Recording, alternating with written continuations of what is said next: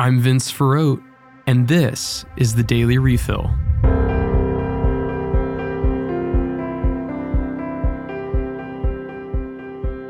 Today, church leaders have responded to the tragic shooting that occurred on July 4th in Highland Park, Illinois.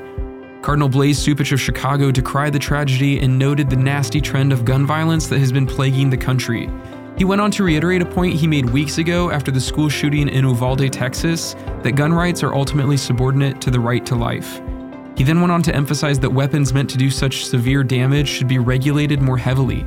He drew attention to the fact that these weapons are so readily and easily available to people full of revenge, aggression, and retaliation, and therefore become an easy outlet for all of them. Pope Francis also spoke out against the violence. In a telegram sent to Cardinal Cupich, the Pope expressed his sadness over the tragic events and prayed for the victims and their families. He also prayed for an outpouring of God's grace to soften hearts and turn them against violence in all of its forms. We join both Pope Francis and Cardinal Cupich in praying for all involved. Additionally, Pope Francis has made news with a recent interview he gave to Reuters news agency.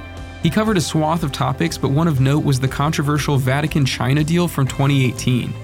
While acknowledging the deal has been criticized a lot, he hopes that it will be renewed in October with some new tenets.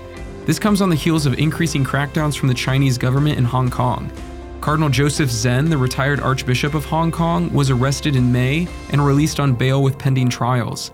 Additionally, fears have mounted in religious communities and in the local church in Hong Kong that similar persecution is to follow more broadly. The Vatican, along with other global governments, is watching the situation closely. Let's accompany the church in China and Hong Kong with our prayers. This has been the Daily Refill. For more, visit spokestreet.com.